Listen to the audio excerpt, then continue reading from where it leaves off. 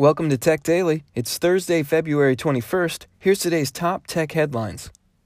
Here's a little tidbit to come out of Samsung's Unpacked event from yesterday.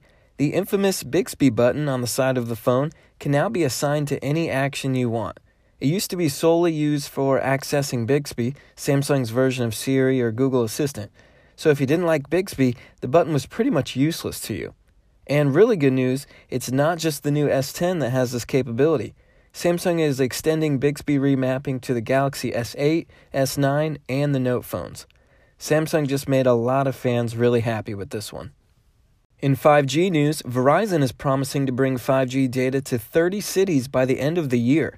Verizon CEO Hans Vestberg said that they're almost ready to start rolling out their 5G tech. He didn't give a list of which cities, but they'll need to act fast. Remember, Verizon is going to be the sole carrier for Samsung's new 5G flavor of S10 for the first 6 months. Axios reports today that Intel expects Apple to move away from Intel processors in favor of Apple's own ARM-based chips for Macs as soon as next year. This actually makes a whole lot of sense. It's been in the rumor mill for years.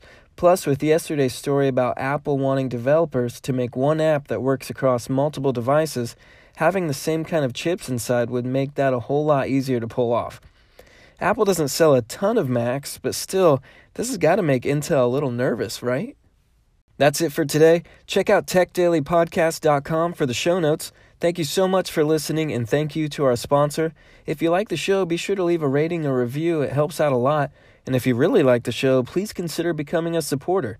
Just $1 a month. You can cancel anytime. You might even get a chance to be on a future episode. And for more Apple-related news, check out our other show at appledailypodcast.com. I'm Shane Lothar. You can find more of me at shanelothar.net. This is Tech Daily. I'll see you tomorrow.